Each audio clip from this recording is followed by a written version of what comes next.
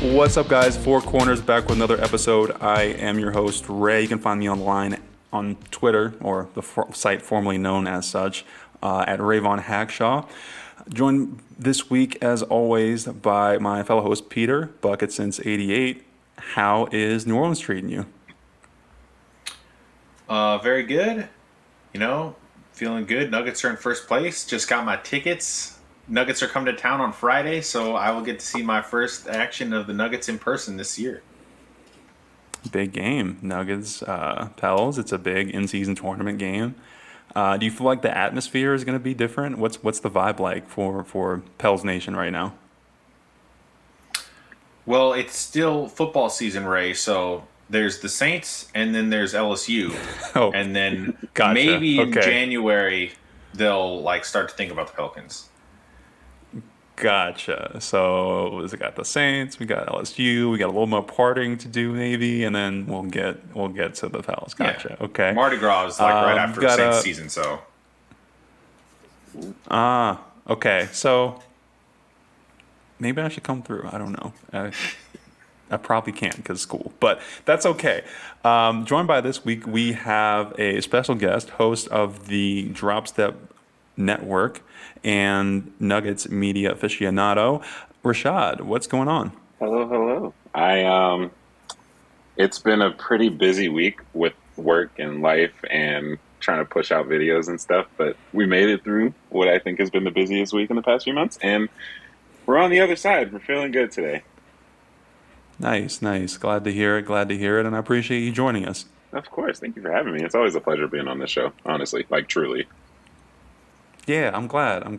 You have a good time. I'm glad we can have a good time together, joining in the joys and misery of being the ups and downs of being a fan. So let's jump it's right like into a it. Nuggets fans therapy session, right?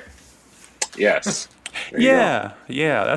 That's how always I felt about it. Is that like these are things that are in my heart, they're in my mind. I'm thinking about them day in and day out, and I'm like, I just need to get them out, you know. But Right. before we get into the games themselves, I don't want to bury the lead too much. I mean, I think there's there's one guy in Denver who I think is probably having a good night right now as we speak, recording this live Monday. And that's Michael Malone. Gets a new 2-year contract. I don't think I've seen the dollar amount, but I've heard he is one of the highest paid coaches in the NBA, which I think is very appropriate. I don't really have too much to say about it, just in the sense that I think it's appropriate. But Peter, do you have any flowers for Mike? Sorry, Michael Malone. Yeah, I mean, You I'm did the excited thing. for him. I'm excited for the team, and I'm excited for the fans because, I don't know if you guys got to see, but Josh Kroenke recently went on the DNVR show and, gave those guys like an hour of just sort of insights to the team and ownership and all that stuff. And, he's basically said, we learned a lot of lessons from the Rams and the Avalanche on how to build championship teams. And, they've proven that once they've gotten to that point, that they do try to do their best to keep it together. This isn't a situation where it's like, let's buy a championship real quick and then tear everything down. Because we've seen that in sports too. This has been, they do try to build stuff for the long haul. So I think that they were wise to see that, this team came through. Malone is worth it. And even if it's expensive, it's, a top tier coach is not something that's easy to replace. So as crazy as the Monty Williams contract was, just from a dollar amount, I don't think he's a bad coach. But just the amount of money he got relative to what coaches were getting paid was like, whoa, this is like a new ball game. I was immediately worried when I saw that contract. I was like, I don't think the Nuggets are going to pay these kind of prices. But if that's the new marketplace and you want to win, you got to pay to play. And I'm proud of the Nuggets ownership for putting their money where their mouth is on this one.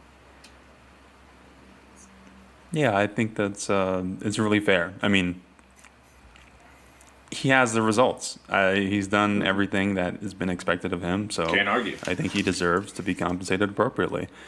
Rashad, so I mean, speaking of some of the best coaches in the NBA, I think it's interesting because he's so new. He's not one of the more. I mean, I think since I've been a child, really. There have been some names that have been just staples in NBA coaching circles, from Pop to guys like Eric Spoelstra, etc. Mike Malone being a little bit newer into that conversation, how do you see him in where he is stepping? Let me put it this way. Where do you see his career trajectory? Because obviously he's so early compared to those guys, but how do you see his career trajectory going into, I don't know, the next decade, the future, and just where he's starting from in comparing to where it's going? Yeah. Um, so I guess I'll preface all this by saying that I used to be one of the, hey, Malone needs to GTFO You were a out of fire the. I Maloner? was Oh I was a no! fire Maloner. I know. It's something Hey, I've he lived said with. was. Okay. I was, yes. I have since changed my ways, but I just think like in terms of career trajectory, like you're looking at some of the top coaches in the league right now: Greg Popovich, Monty Williams, Eric Spoelstra. Like I don't think we're going to be talking about Malone as like a top 10, top 15 type coach of all time, but I think in terms of Hmm. effectiveness, you're looking at like a Rick Carlisle type of thing. You know, probably a couple more championships here and there. He's got his thing. You know, Carlisle was offense. Michael Malone really loves his defense. Like, I just think those two in particular have pretty similar traits. And you know, Rick Carlisle got his championship too. Michael Malone's got his now, and I see a lot of Rick Carlisle type trajectory from Malone. Okay. I have to ask. So, what was the turning point for you? Where did you where was the transfer point from the fire Malone train to the love Malone train? I'll say last season, a lot of my problems with him came with Christian Brown minutes because I was a really big like play the man 15, 20 minutes, let him get those developmental minutes and let's get those early. But Hmm. um I think what was the turning point? It happened like toward the middle of last season. It was pretty recent. It was not 2 seasons ago that I changed, but I think it was just I think how he started utilizing the bench in terms of like switching to switch all defense with the bench and realizing like it was a lot of internalization and reflection on my part because a lot of it was just really I will say I was pretty irrational with my Fire Malone stuff. Um, but just seeing how he Okay. evolved as I've a had my own criticisms as well. So, right, seeing him evolve with the rage timeouts as the season went on, and seeing him trust the younger guys a little bit more, and seeing him leave guys out there that have made mistakes during the games, like seeing those types of changes in a coach that I thought was insanely stubborn before, really did do a lot to change my mind. I'm not gonna lie, I have my own things to add. But Peter, do you have any thoughts about like the Malone growth trajectory? Well, yeah. So I wanna kind of address like just the general fan who was a fire Maloner. There's different ways to go about building teams and coaching teams, and some is like play the best guys right now to get the quick results. And this isn't a perfect analogy, but like the way I was taught high school basketball was I played in a system where you you learned your teammates as best as you could, and if you were really good you played, and if you were good enough to start a grade above you, you moved up. But if you weren't good enough to start, you stayed at that level, even if you were a better player than like the sixth man on like varsity or something. So what that taught us is like continuity. And the example I'm trying to lead this to is, if you guys remember 2, 3 years ago, there was a lot of fans who were really frustrated with how quick he would pull Michael Porter Jr. Mm. And as a Porter Jr. fan, I also was sometimes frustrated that he wouldn't let him play through it. Hmm. However, he was teaching Mike, and it was more important for Malone to be like, I need you to get to this level in all these other Hmm. areas before I can trust you. And I think we have to say that that has been proven to work with Michael. with Michael Porter. And so I totally respect his style and see what he's doing. And I think sometimes as fans, it's very hard to trust a guy in his method when he hasn't been to the mountaintop before. So I think now that he has, it should be pretty much a no brainer for everybody to be like, let's trust this guy with what he's doing, because I do. And, you know, you're still going to have bad games here and there. But the people that were like getting mad at Malone last night for the rocket sauce, I'm just like, you either just forgot everything or aren't paying attention. Because it's like the NBA's 82 game season, man. Like, you're going to lose a lot of games. Mm-hmm. At least 10 games. They're going to lose at least 10 games. I mean, come on. But Ray's no, still holding I out would hope add for to that the, and say, I really am. still I know, holding out look, hope for they the could do it. 60, 64 and 8 finish. It's going to be tough without Jamal in this stretch. You know, a big part of my 70 win projection was just being largely healthy throughout the season, and not having. I think Jamal specifically, it limits the team in certain ways that they haven't. They're going to struggle, I think, to account for. But I'm not writing it off. Still not writing it off. Okay. Anyway, but we can get to that in a bit. We can get the impacts of not having Jamal in a bit. With Malone. Wait, time out, Ray. I just got to say this have- real quick on that point. I just got to say real quick, because Okay. I know you're big on the like chasing 70 wins. It's not that I don't believe in the Nuggets. The league is just too talented now. Like, if you go back and look at that Dallas Mavericks team that won like 64 games, like that wouldn't be like a top 4 team in the NBA today, in my opinion. I mean, I know that team lost in the first I round of the agree. Warriors anyway, but my point is like the Nuggets just like look at Houston like last night. That team was not projected to make the playoffs. They got talent. Like there's just so much more talent in the league now. I don't think we're going to In the see a West. 70-win team like in this decade. I think the East sucks. I'll say it. I think fine. the East is trash. I'm gonna be honest. I think the East, the third seed in the East is gonna have like 50 wins, and like the 8th seed in the West is gonna have 50 wins. That's how I feel. That's my theory of the case. That's just a theory. It's just a hypothesis. I could be wrong, and when I'm wrong, I will come back on the show and say, Peter, I was wrong. I was wrong. Well, and the I Nuggets was wrong mostly about play the Bol Bol. West, so that hurts you. No, I still think they're going to be best team in the West. They're just going to be the best team in the best Well, yeah. conference. No, I agree with you. Okay. We'll see. We'll see. I'm just not writing it off. Anyway, Okay. but I was a little bit frustrated with the way Malone would integrate younger players into the roster for I think a lot of the reasons both of you guys have mentioned. Not even. I think Michael Porter is almost like the culmination of a lot of prior lessons, even. Guys like Wancho, guys like Malik Beasley, guys like Jared Vanderbilt, you know, guys like Bol Bol, Bones Highland, and all these other examples. I think it took those guys being stepping stones, because I feel like he really perfected that balance of he did hold people accountable. He holds Michael Porter accountable. But at the same time, I feel the love there. Like I feel the stick with itness, you know, that he's earned. And because he's earned it, I feel like it just means a lot more than it would have otherwise. And unfortunately, Michael Porter, I think, is the highest leverage example of all of those cases. Like the fact that Malik Beasley didn't work out in Denver exactly. Yeah, I was a little frustrated at the time. Yeah, I was a little frustrated we didn't move on from him when we could have if we weren't going to kind of keep him. Sure. But Michael Porter is a max player, and Malik Beasley is kind of a guy. Wancho is not in the league. Bones is not playing right now. Bol Bol is... I don't think he's playing right now. He's not playing. Yeah, so... He's only on the I roster thought because he he's might 7'2". until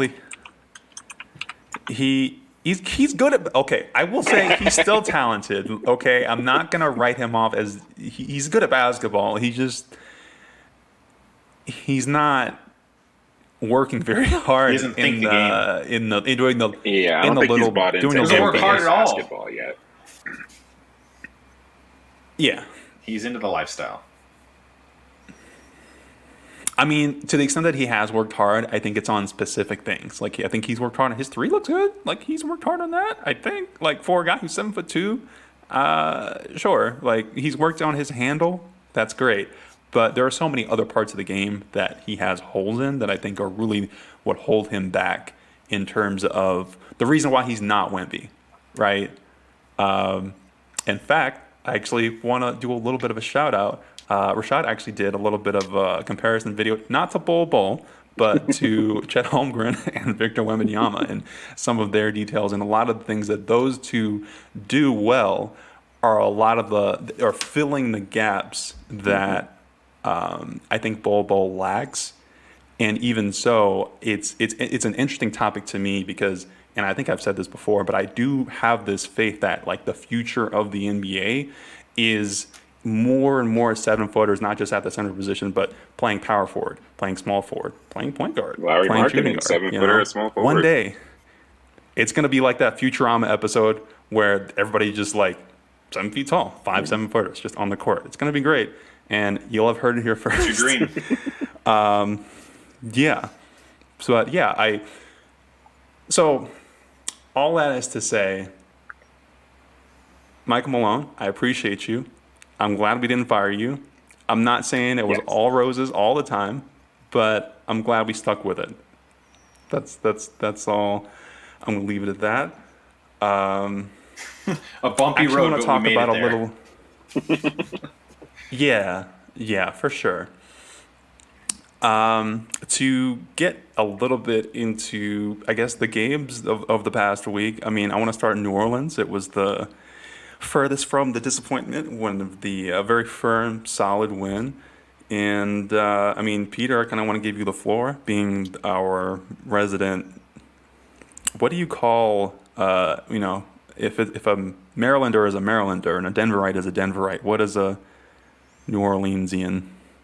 A New Orleans, I guess. New Orleans. Yeah. So the Pelicans were on absolute fire in the first half in this game. The kid they drafted this year in the first round, Jordan Hawkins from UConn, Boy. he can absolutely. Light it up.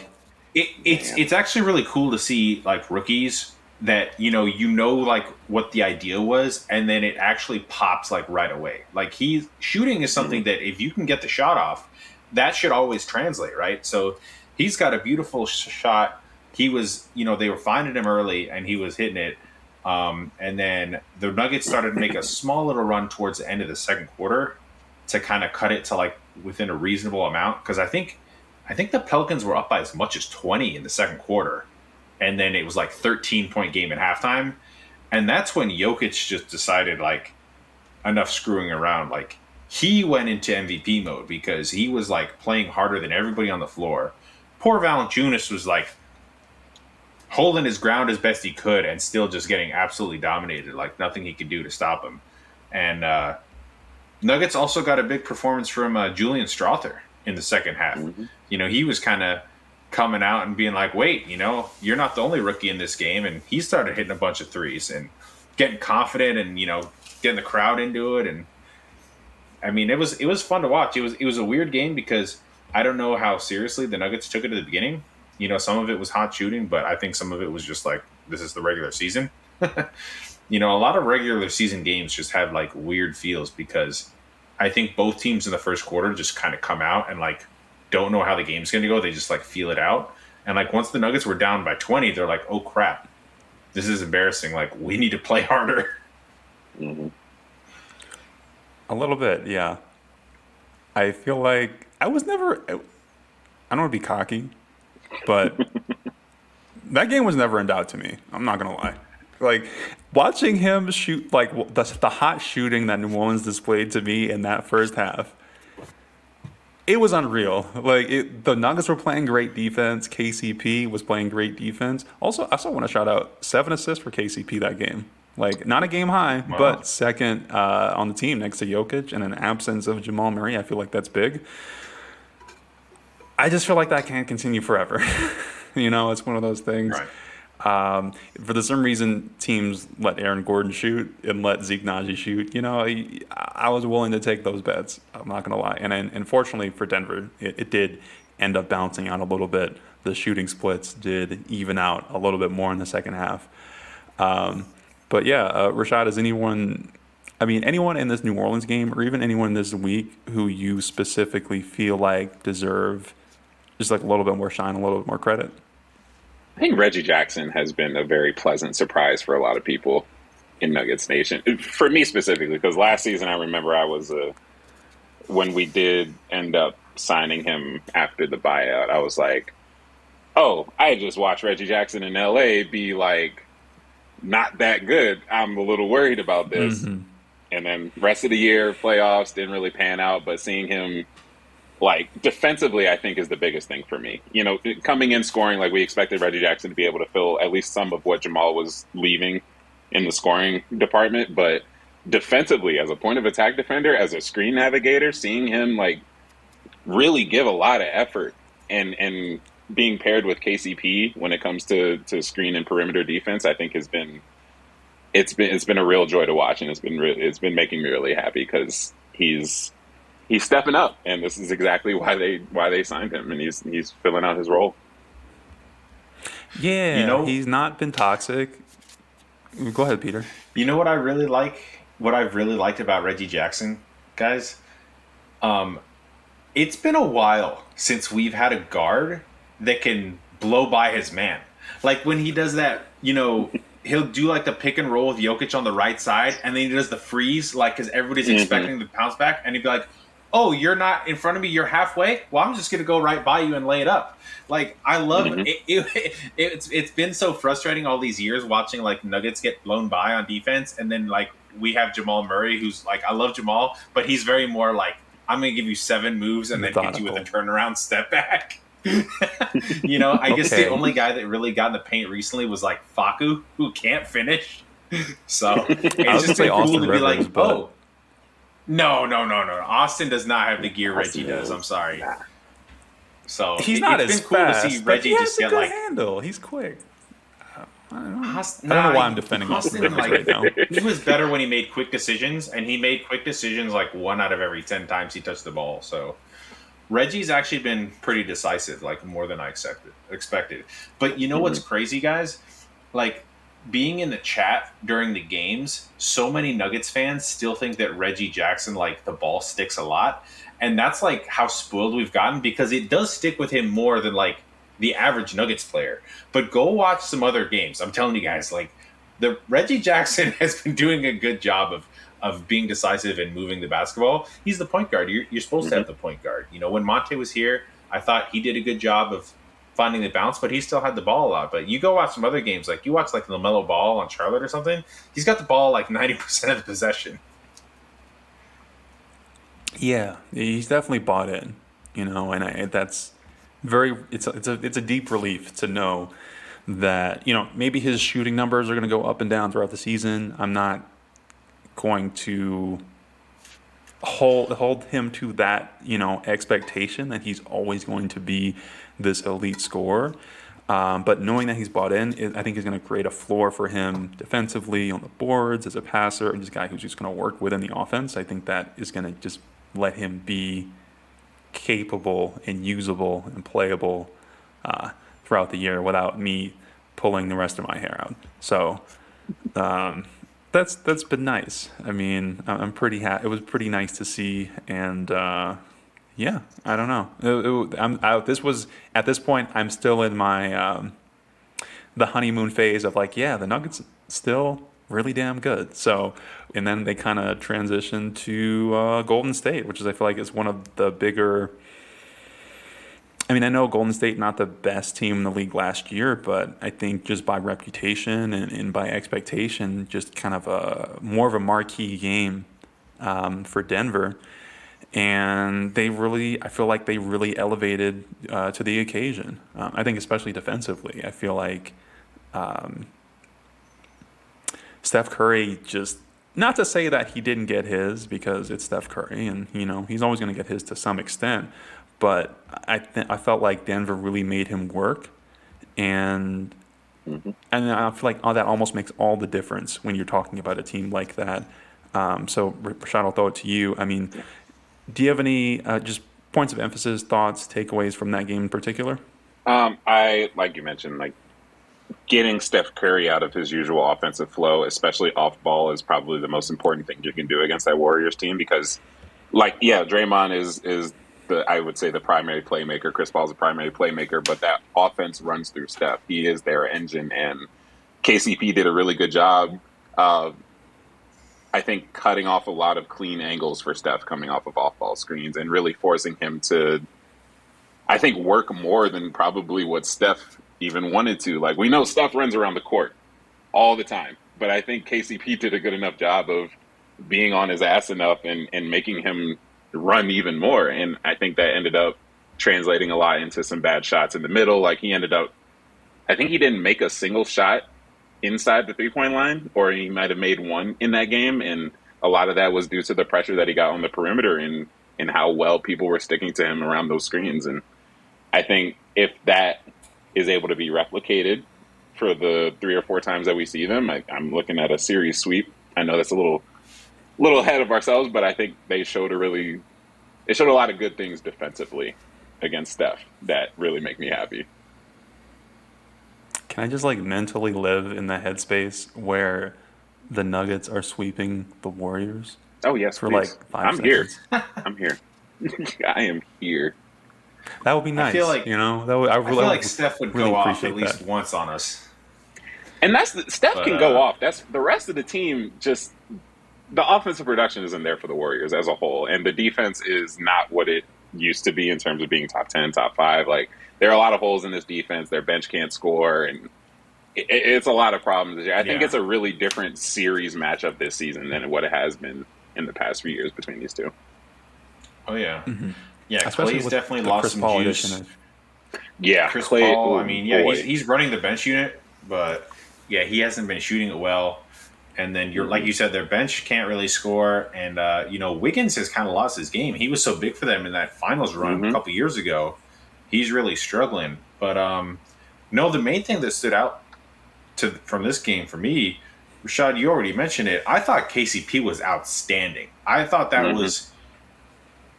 This may sound like hyperbole. I think that might be the best game he's played in Nuggets uniform. Like, that game is right up there with the game that he scored 18 in the first quarter in Phoenix in Game 6. But like, guys, here's the difference, right? You guys can know a great defender, a guy that's like really quick laterally and like has good instincts and stuff. There's still a big difference between that and then actually like scouting your opponent and knowing exactly what you have to do and where to be. Because if you just walk into a gym and you've never seen a guy play, you can be an elite defender and still get cooked all game long because you don't know what's coming. But with Steph, KCP did such a good job of getting up on him, being in his space, and guarding him like 30 feet out to the basket, and then forcing him to drive and not get clean looks. There was a really great clip. I forgot who posted it on Twitter of like, there was a play where he was hugging him so tight that Steph cut back door, and Jokic saw it off ball, got in the way, and Steph was like, he beat KCP by like a half step towards the basket, but Jokic was there to defend that lane, and Steph was like, man, and like basically was like, most of the time I would get that cut. So just the Nuggets as a whole did a great job of knowing where he was at all times, and that's what's so important is like he's like the head of the snake, right? He's so good, but if you do a good job on him, you have a much better chance of slowing them down as a whole. And I really think it all started with KCP. For sure. And I had to look this stat up because, Rashad, you mentioned it in your latest YouTube video. But KCP went like 38% from the field. Oh, yeah. For 3 offensively, from not 3. there. Not there. Team high plus 13. And I feel like that is just like the marker of just an elite defensive effort. It's just one of those things is that like on a basketball court, you only have so much energy. And I think I might come back to this point a little bit. with the next game that we talk about. But you only have so much energy, and you've got to spend it somewhere. And I think KCP locked in such a strong way on and understanding, to your point as well, Peter, on like what is important to slowing down the Warriors. If KCP had scored 5 more points or 10 more points, but Steph drops 20 more Right. points, hey, it really doesn't matter. Right. Like the real He difference in this approached game that was basketball absolutely game that. as, what do I need to do so that to help my team win, right? If you would have taken KCP off the Nuggets that night and given us Trae Young, is it the same result? Probably a completely different ballgame, right? But Trae Young would not have had the mentality of like, I got to stick with Steph Curry all night. Right, right. So I want to give him like all his flowers because I think defense is one of those things, especially for guards. It's one of the least glamorous things in the NBA, especially with the way the Right. rules are, and the way that perimeter players are so catered to offensively, and in the way that most people, I think, watching the game aren't as to the untrained eye, or whatever it might be, aren't looking for those details. So it's a lot like I'll make our weekly NFL analogy. It's like offensive line play. If it's going well, you're not going to be paying attention to it. So shout out to him. Shout out to the Nuggets for winning that game, and hopefully, if they do, meet in the playoffs, I think it's a sign of things to come in the future. Especially because Jamal will be back, and if they get Draymond back and we get Jamal back, I feel like one of those guys is going to make a bigger impact than the other. Just me. I don't know. Relative to who's going to be guarding who and, all that sort of thing. So I want to shift gears a little bit to the Houston Rockets, the new Houston Rockets. I feel like they are no longer a trash team. They've made some additions. They've brought in some actual NBA veterans and brought in a new coach and really changed their culture around a lot because it seems like they're streaking a little bit. Closing out their homestand against the Denver Nuggets with a 107-104 victory. I gotta say, when I first it felt bad. It felt bad on its face. But taking a little bit of a step back, taking a deep breath, looking at how well they're playing against other teams and who else they've beaten, I'm a little more okay with it. It could be worse. But Peter, I'll throw it to you on a scale of 1 to 10. How bad of a loss do you feel like this was? Well, 10 being a 5 along, 10 being like 10 a fire. being like 10 being losing a 3-1 lead in the playoffs and 1 being a win. I don't know. Yeah, I mean, low, like a 1 2 being or like a losing a 3. preseason game.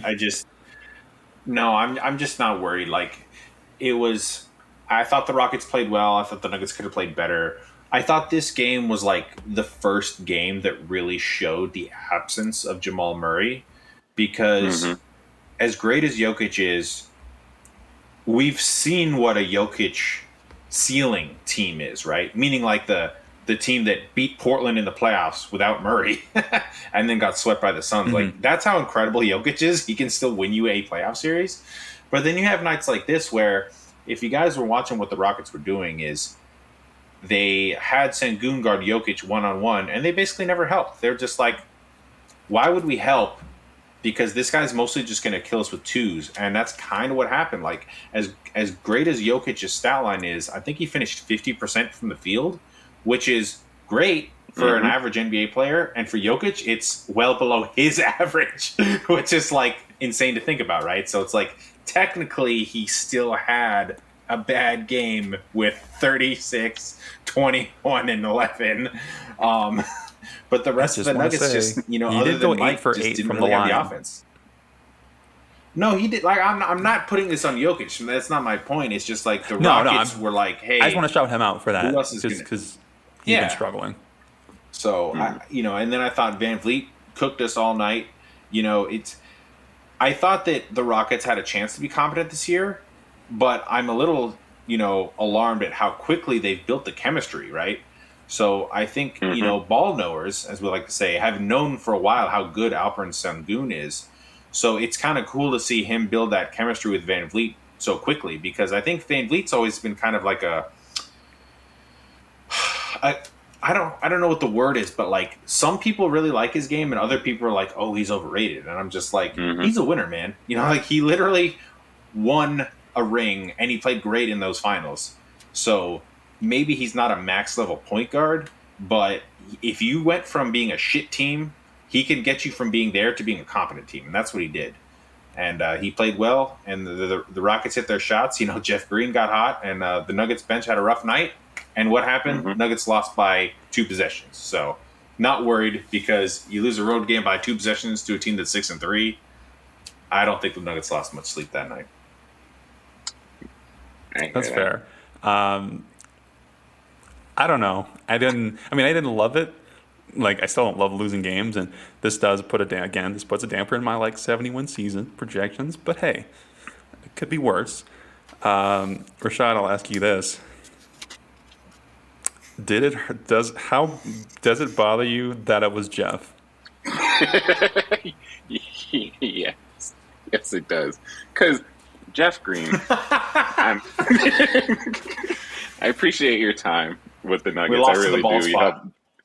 We lost to the damn bald spot. We lost to a Jeff Green that was rebounding, that was defending multiple positions, that was hitting threes. Like, it was the most infuriating part of this game by far. I'm glad that the Rockets are good. I made a video about them and their comparisons with the Nuggets over the summer. I think they have a really good chance to be special and maybe make the play-in this year. I didn't think Jeff would be the reason why. I didn't think Jeff 15 points would happen. I'm with you. It hurt my feelings. That's all I'm saying. Just because I know 85% of the time that's not who he is.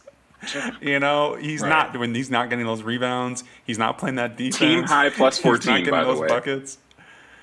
Oh boy, I just feel like Wait, Ray, I have to ask you. You think Jeff had this game circled on the calendar, or is this just random?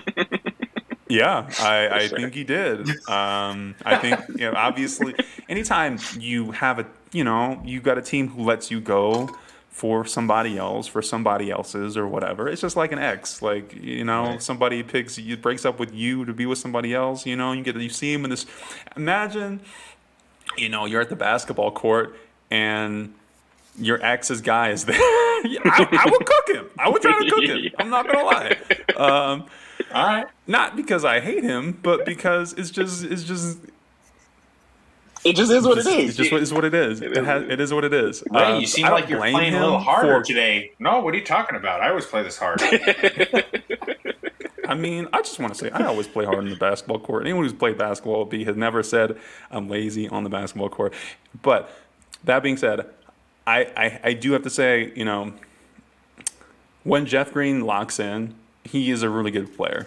And at 37, look, I'm 29. I understand the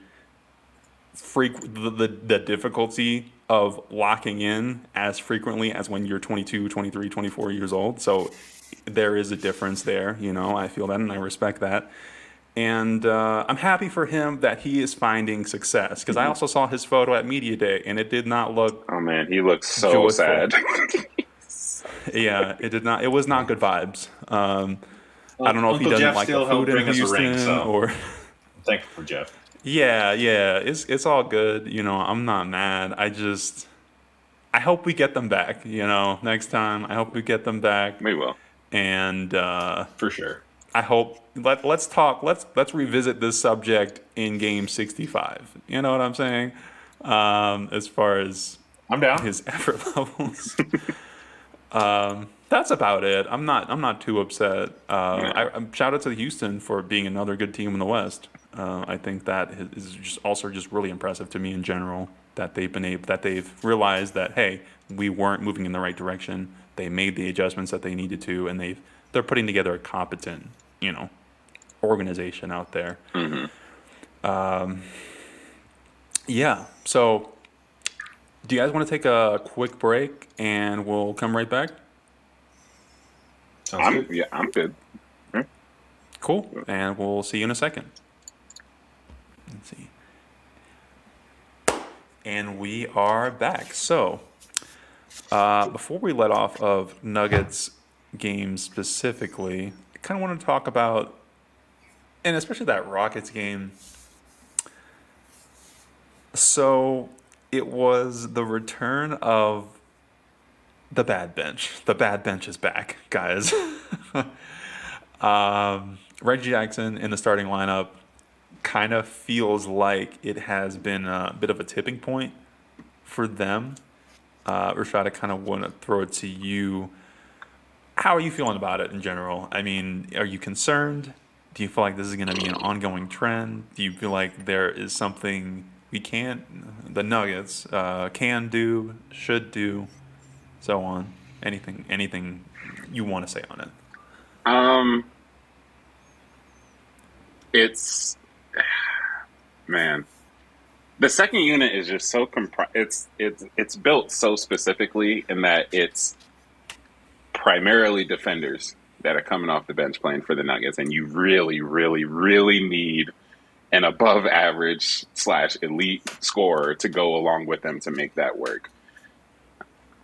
I think I was not surprised by the lack of offense. I was disappointed by it. I'm disappointed by the fact that CB, Strother, and Peyton Watson all went 0 for 8 combined off the bench in the game against the Rockets. And I'm upset that the offense hasn't looked really good, but it hasn't surprised me at all. Like, I knew CB is not going to be your offensive threat coming off the bench. Peyton Watson is still raw. He's still young. He barely played last season.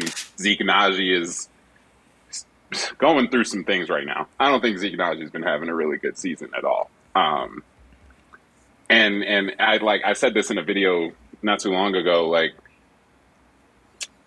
you're putting a lot of extra pressure on a lot of young guys who aren't as experienced to step up ahead of their progression schedule. And the team is still 8-2. Like, the starters are carrying this team right now, but when you look long term and you look toward the rest of the season, and as you know, people take rest games and injuries maybe pile up at certain points in the year, like you're looking at 20, 21, 22-year-olds to come step up, and right now it's been a little disappointing so far, the lack of production overall. That's fair. I mean, I think with Zeke in particular, it's tough because I don't know what I don't put it entirely on him being untalented because I feel like he's had a lot of change in his career. He came into the league as a power forward. There was a period where Denver was, maybe you could play small forward, and he explored his game, and it didn't go well. And then he went back to the four, and then we needed a center, and we've kind of encouraged him to bulk up a lot and sort of change his shot and become more of a post presence and try to navigate the NBA as a modern small ball five, which, I think that also comes with its own set of challenges. In the same way that being a true big requires a lot of physicality, rebounding, screen setting, those sorts of things that he might have struggled with. I think being a small ball five, I think about some of the best small ball fives in the league. Those are guys who have good hands, who are good passers, who are good shooters, who can, create a little bit for themselves and for other people. And I just think it's a lot to ask of him. At the same time, he's not doing any of it, No. really. I respect the hustle. He's hustling. He's working so hard. And so I don't want to take any of that away from him. But I think, and I alluded to this a little bit earlier, not having Jamal with that bench unit and not having Reggie Jackson with that bench unit really feels like it exposes, in my mind, exposes him most of all, in the sense that when you have a Colin out there and you don't have that isolation score, Colin, I think, really needs a lot like Monte Morris. I think Monte Morris benefited a lot from having Mason Plumlee. Not that Mason Plumlee is this elite player, but they created together, Mm-hmm. they were a great duo, a great pick and roll duo because of their overlapping skill sets. And I think with Colin and Zeke, it really just doesn't feel like.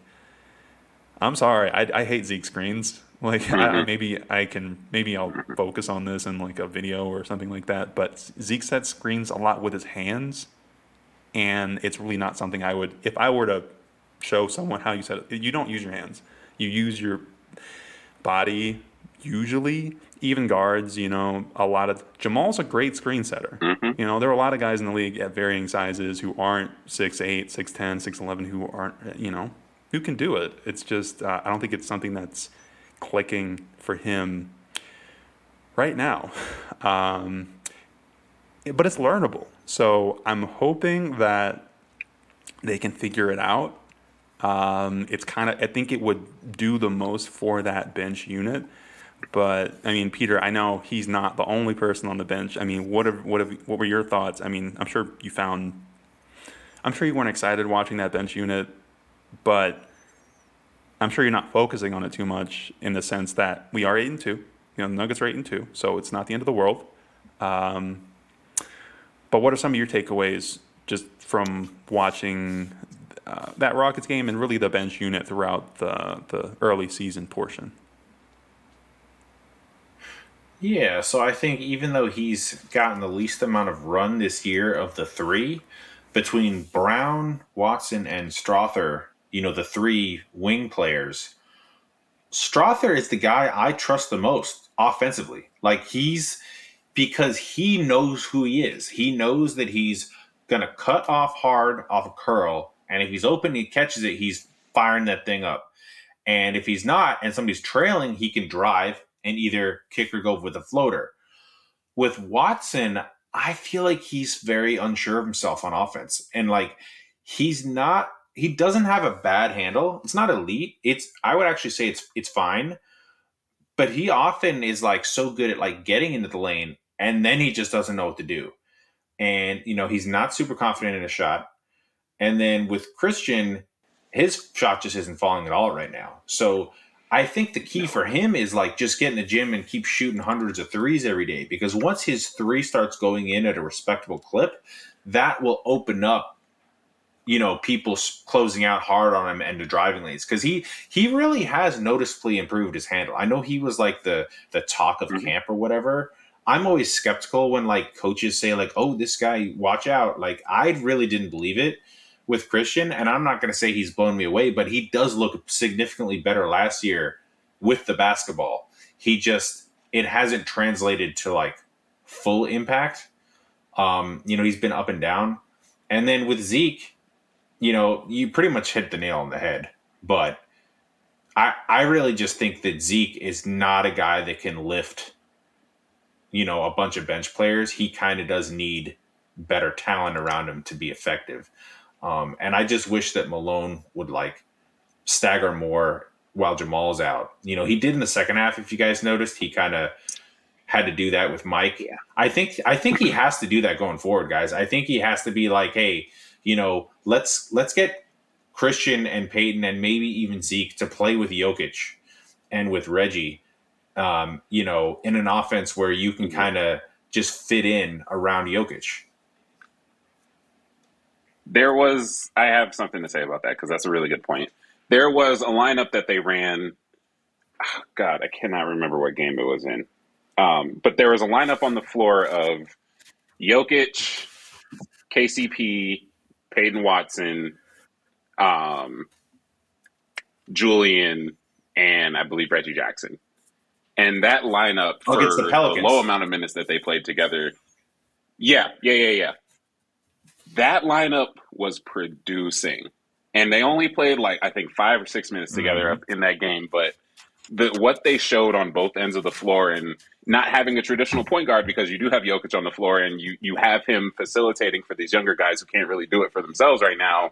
And Reggie Jackson, like, he's a good scorer, but you don't want him to be your primary. And having him with Jokic and the defensive weapons in that lineup was I think that's a bright spot that they can look forward to and hopefully utilize a lot more as the season goes on, because that was a really good lineup.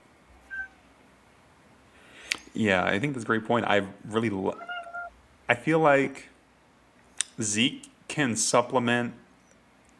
Zeke's been really good at the four. I think a lot of Zeke's best minutes can be at the four. If you're Next to looking Jokic. to move Aaron and Mike into those sort of bench stagger minutes, especially because they don't really have. I was thinking about this earlier. Like, what if they played DeAndre? I think he sets better screens than Colin, but I also feel like it presents different issues for you. You might be solving one problem and And then introducing you can't switch no two or more. three more. Yeah. Yeah, you can't. You can switch even less because I think even introducing Colin, it's really reduced their Yeah. ability to switch screens and for him to chase guys around screens. He's not KCP. He's not even Reggie Jackson in terms of the length and the switchability. So I think as much as I've always been hesitant to be a staggering fixes everything guy, I think for the Nuggets in their current position and how the team is constructed right now, playing Jokic a bit more with Peyton, with Zeke, with some of those other guys, and in letting Mike cook off the bench, letting Aaron cook off the bench because they can create for themselves a little bit more. They can create for others a little bit more. I think that might be the most effective way to move forward, especially while Jamal's out. Also, though, I'm kind of interested in. I don't think it's early enough to fairly make a lot of rotation changes right now, like wholesale. But Hunter Tyson is a guy who I feel like offensively, I think just kind of can pull a Vlatko impression in terms of just fitting in, being a guy who maybe also isn't going to go 0 for whatever from the field consistently, who can not even on ball all the time, but even off ball, which I think can be just as valuable as long as you've got somebody paying attention, especially if it's a guy like Colin, or even maybe we get Bodie Ball at some point. We'll see. I think that's an option that they can go to, but I think the biggest impact, right, because these are the guys that play the most minutes, are going to have to come from Michael Porter, are going to have to come from Aaron Gordon. And I think as a whole, my hope for the team is just like shoot with more confidence, for Christian, for Zeke, for Peyton, for honestly, Mike shoots with plenty of confidence. He's fine. But Aaron Gordon, I think in particular, because teams are leaving him open a lot, and that's just like the option they're picking. They're picking their poison. So, I just hope they, get comfortable shooting those threes because I think those are going to be the things that guys leave open for them throughout the season. And if they do that, I think they're going to be fine. Honestly, that this might not be the end-all, be-all of where the bench, ends. It's game 10, and we've got 72 more. So I think there's a lot of room for that unit to improve, and they're not going to be consistently minus 15s. So at least that's my hope. That's my hope. That's where my heart is. I got a question for you guys. Do you guys want to, Peter? Just real quick. Sure. I know we were talking about the bench, but when you're missing Jamal, you're missing 20 and 8. Do you guys want Aaron Gordon to be a little more aggressive at all during this time, or do you like the fact that he's basically like staying at his water level of like, I'm not going to play outside my game. I'm going to stick to this great role that I'm at, and I'm just going to keep doing that? I think that's a lineup issue because what we saw in the playoffs last year when they were running Aaron Gordon as the backup 5 with that backup unit, I think that opened up the game for him to be able to be that creator, to be able to take advantage of mismatches and I think operate really well as a screener, really well as a passer for a lot of the other guys in that second unit. And the problem with AG as like a more aggressive creator is the lack of a jumper.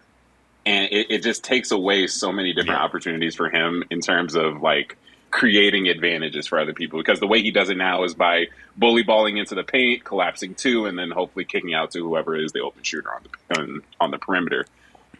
The problem with that now, if you're putting him with the bench, is that he ain't got no shooters to shoot when he passes the ball. So it's like a lot of his minutes are run with Jokic, and he has that role with Jokic. He knows what to do. He knows to be the screener. He knows to sit in the dunker spot. That's his role. And until we get, I think, stronger shooting in the bench unit and more minutes with AG as a 5 in general with the bench, that's when we're going to see a lot more aggressiveness. I want to see it, for sure. I want to see AG in this time getting up to like 18 points a game because we know Aaron Gordon can score the basketball. It's just a matter of him like being able to or willing to step outside of his normal role for this time period. I would Right. pretty As much long as think he you can nailed scale it. back down. I think the biggest key is just. I think the biggest key is just the spacing. Is that he needs the space to be aggressive. He can't. I mean, Yeah. he can't. Honestly, he probably can go against triple teams in the paint to some extent, but that's gonna be not. It's not a long-term solution. You know, I think that's something that he could maybe do for a game or two, or a few, or a handful, or a week, or a month. But eventually, that kind of wear and tear, I think, is a little bit of it's a bit much. So I think if we can surround him, if the Nuggets, I struggle with that. The Nuggets, my heart, they're with the team. But if the Nuggets can surround him with the appropriate amount of shooting, you know, I think he might be on triple double watch. I don't know. We'll see. I kind of want to do a blend, maybe a quick run through of the Nuggets, the games we got on the docket for this week, and a little bit of around the association conversation. 2 in-season tournament games, especially. First one being against the Clippers, and honestly, they're the team I'm just most intrigued by. It's almost like watching the Hindenburg, but yeah, the Clippers, are they the most anti-Nuggets team, and just in terms of how a team can be constructed and built? I mean, it might be the Suns, but they're right up there. Tomorrow night, Tuesday, 8 p.m. Mountain Time at home. They come into town. Bones comes not home, but comes back to Denver. Obviously not home. And, you know, along with Kawhi, along with PG, along with James Harden. I mean, maybe. I don't know how it's going to go. It just feels it feels like one of those situations that could go a bunch of different ways because they're on this sort of tailspin. That could continue. I could totally see that. But at the same time, you never know. A lot of teams get overlooked, and that's when they end up performing their best. And sometimes even trades like that, they take time to sink in. So, Rashad, I'll throw it to you. I mean, how do you feel about the Clippers project in general, and how, you know, in this matchup in particular for the in-season tournament game, how that all fits in? I'll say the Clippers in general, I was a big fan of how their team was constructed prior to the James Harden trade. I think they had a lot of good pieces that gelled around Russ's playmaking with the second unit and PG and Kawhi's ISO play and having as many versatile defenders as they did have. And now to trade it all away for another guy who's going to add ISO, for another guy who hasn't shown to be a completely winning system, it made me mad. It made me mad because I thought this Clippers team was going to have a pretty decent season this year, and now I'm like totally out on them. But in terms of their matchup with the Nuggets, I've said this before. I always thought that the Nuggets group was a cakewalk. I really don't think any other team really holds a candle to us in Group B. And it's going to be more of the same. The Clippers aren't that good of a defensive team. They don't guard the three-pointer really well. I think the biggest issue maybe for the Nuggets would be probably dealing with the secondary, tertiary scoring from the Clippers because they do have Norman Powell. If Bones ends up getting minutes, you know, he's going to shoot the ball. He's going to put up some points at least. Like, ultimately, Nuggets are going to win. I'm not really worried or anything. But yeah, that's all I got. Clippers just disappointment so far. So I'm really low on them at the moment. That's fair. You're buying into the slide. I Yeah. mostly agree. But Peter, do you have any thoughts about the other team, the other LA team?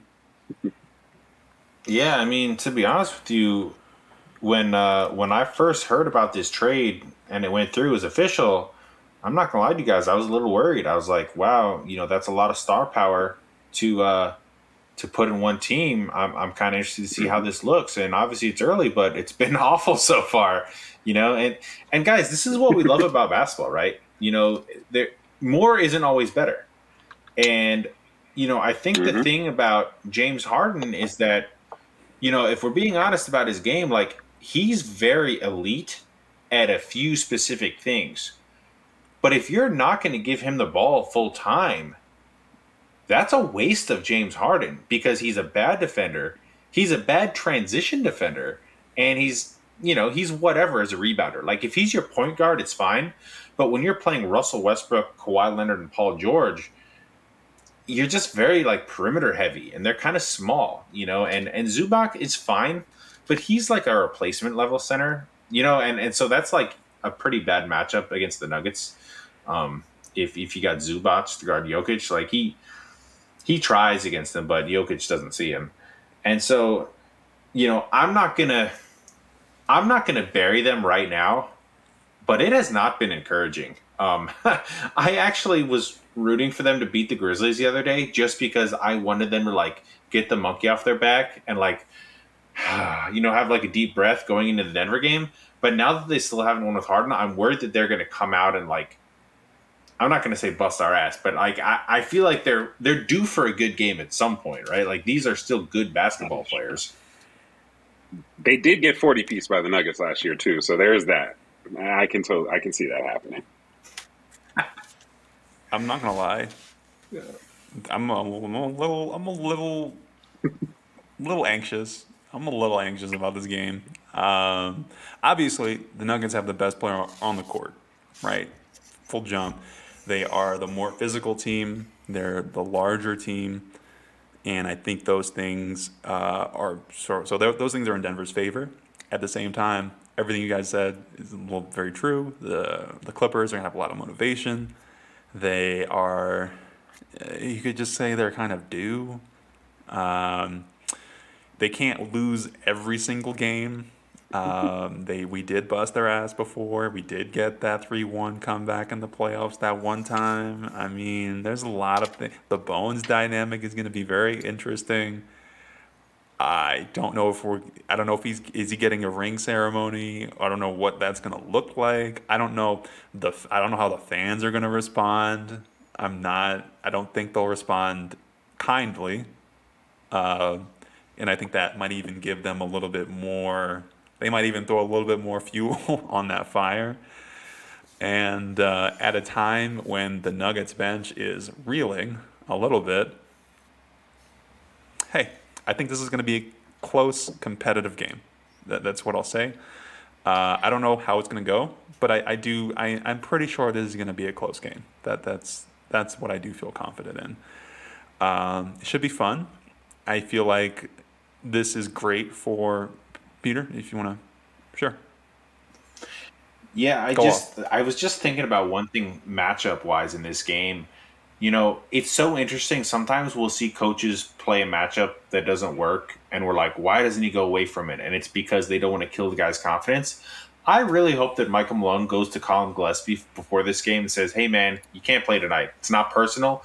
But like, I was just thinking about if he's matched up against Russell Westbrook, even Westbrook at this stage in his career, that is not going to go well because we were already watching the Houston game the other night. And, Shad, you mentioned earlier how like he just can't switch anything. He's just so little. And it's like Hmm. the Clippers, Harden and Kawhi, those guys have been playing mismatch ball for years. So I kind of think this is a game where either we see Jalen Pickett or you stagger Reggie so that you always have Reggie or Jokic on the floor and you don't play another point guard because that concerns me. KCP That came into specific the league as matchup. a point guard. That's also Yeah. something I've been thinking about. Just putting it out there because I do have that concern. Even worse, I have this like negative vision in my head of Bones cooking Colin Gillespie and then going Mile High City, baby. And that would be so terrible. I would have a terrible Oh time. I God. would not want to. And he has the like. I know he would do that. But Bones, if you're listening, please don't. Anyway, I'm a little worried about it, but one game is one game. We don't have to Right. dwell on it too much. There's more to do this week. I did want to touch on the game. Peter, I think you said you're gonna be at this game on Friday. Pelicans Nuggets. Are you excited for it? Are you feeling the? I mean, I know Pelican Nation may not be fully in on whatever's going on in New Orleans right now, basketball wise, but you'll be. So, how you feeling about this one? Yeah, I know. A lot of smaller NBA cities are kind of like weekend warriors in that they've had good crowds for the weekend. So a Friday night game, I think it'll be pretty packed in there. It'll be rocking. Defending champs coming in, and this is going to be my first time getting to see Michael Porter Jr. play live. So I'm excited for that. I wasn't able to make it to the Pels Nuggets game last year, but 2 years ago, MPJ and Jamal were out. So unfortunately, I won't get to see Jamal yet, but it'll be cool to see some Nuggets I haven't seen play before. Yeah, that would be nice. Always nice, I should say. Predicting a win, loss, draw, close game. Andy, do you want to lay out Oh the yeah. predictions? I know that I you're mean, open we to win, that and as well. I've been to, is it two or three? No, I've been to two Nuggets Pels games so far, and Nuggets have won both. Actually, that's the funny thing. When I don't go, the Pels win. So good thing I'm going this week. Okay. Well, I'm in. I'm down. I think I'm with you. I think the Nuggets win that game. Let's do it. Before we close out, I mean, last game of the week, I believe, will be the Cleveland Cavaliers. And I just feel like this is like the least, I think this is the boring game of the week. I'm not going to lie. Didn't Not they to say get us that twice Cleveland last is year? not. Yeah, I think they did. I just. So when I say boring, it's not to say that they're going to win comfortably or that they're locked to win comfortably. I think it's the game that's going to be least circled. Like, I Oh, see right. the Clippers game, there's a lot of focus on that. These are both, we're talking about the prior two in season tournament games. Yes. This is the non-in-season tournament game. This is the game against an Eastern Conference opponent that Denver doesn't Yeah. see that often. They've got a flight to catch, so to go from Denver to New Orleans to Cleveland, it's almost a trap game. I might even say that, where they should win. Like really, this is the game they should win. Maybe The the Pels Cleveland game game. is the game they should win, but I think they should Pels got a win lot of both these injuries right games. now. Yeah. The Pels are not looking good right now, Ray. The Mavs had over 100 points still in the third quarter yesterday. Oh, okay. So they should win both these games, but you know, we shall see. I Yeah. guess is my sense of it. Rashad, I mean, when it comes to Cleveland, I don't know what too much else to add. I mean, when you look at the slate of games, right? How do you stack rank these in terms of where you expect the focus to be, the emphasis? When Michael Malone is going through the scouting reports and so on and so forth. Yeah, where does that weight fall? And does it? Are you worried about Cleveland? I guess relative to these other two games. Um, Only worried about in the sense that you guys were saying, like it does feel like a pretty obvious trap game, and like Cleveland they've been pretty up and down all year. They've got two really quality wins against the Warriors though, and um, I can see them coming out really hot offensively. I'll say that. I think I can see Donovan Mitchell going off for like 30, 35 points, but that's pretty much where my thoughts on the Cleveland matchup really end because, like you guys said, we don't see them. There's not really How much to, you know. we don't hold think on to about them. Yeah, we Honestly, no one. Let's be honest. Let's be honest. No one thinks about Cleveland. I'm right there with Joakim Noah in the sense that no one goes on vacation to Cleveland. This is also my bias as a Ravens fan coming out. I don't really care for Cleveland, but Ooh, tough one. it's also at four Mountain Time. So is that Oh. was that 5 o'clock their time? I think it's a little bit early as well. 5 So it Central, could be weird. 6 It could, Cleveland. Cleveland's in the East. oh, Cleveland is EST. Okay. Still a little bit early. I think even just circadian rhythm wise. So I think this game is going to be funky. I can say that. I think there'll be some inconsistent. Some guys will play well. Some guys will play probably terribly. It might be some guys you don't expect. So all that is to say, this could be a fun week. This could be a very exciting, interesting, up and down week of basketball. And honestly, now that we've talked through it, I'm not going to make any predictions. I don't want to make any predictions. I'm scared. That's about that. I mean, that's about where I feel. Before we close out, I mean, Rashad, it's always great having you. We really appreciate you coming on. Any parting shots? Anything you want to plug or shout out, or any new videos dropping soon? Well, as we talked about before, I did drop that KCP defense breakdown, so you guys go watch that. He's been playing some really good All You Pro should. defensive player of the year type defense, and I think he's been really impressive. Other than that, I do have like this sort of inkling of an idea to start like a Nuggets film room day on the channel. So if I were to start that, I would probably start it at the end of this week. So I'll have more announcements on that stuff on my Twitter at AKA Shad _ and at Dropstep Network. So that's it. Nice, nice. Definitely check him out. I feel like I'm definitely one of those people that I love the like little details of basketball, and defense is definitely one of those things. And especially when we talk about the guys who aren't the Giannis's, not the Joel Embiid's, not the Wemby's of the world. So when it comes to defense, anyway.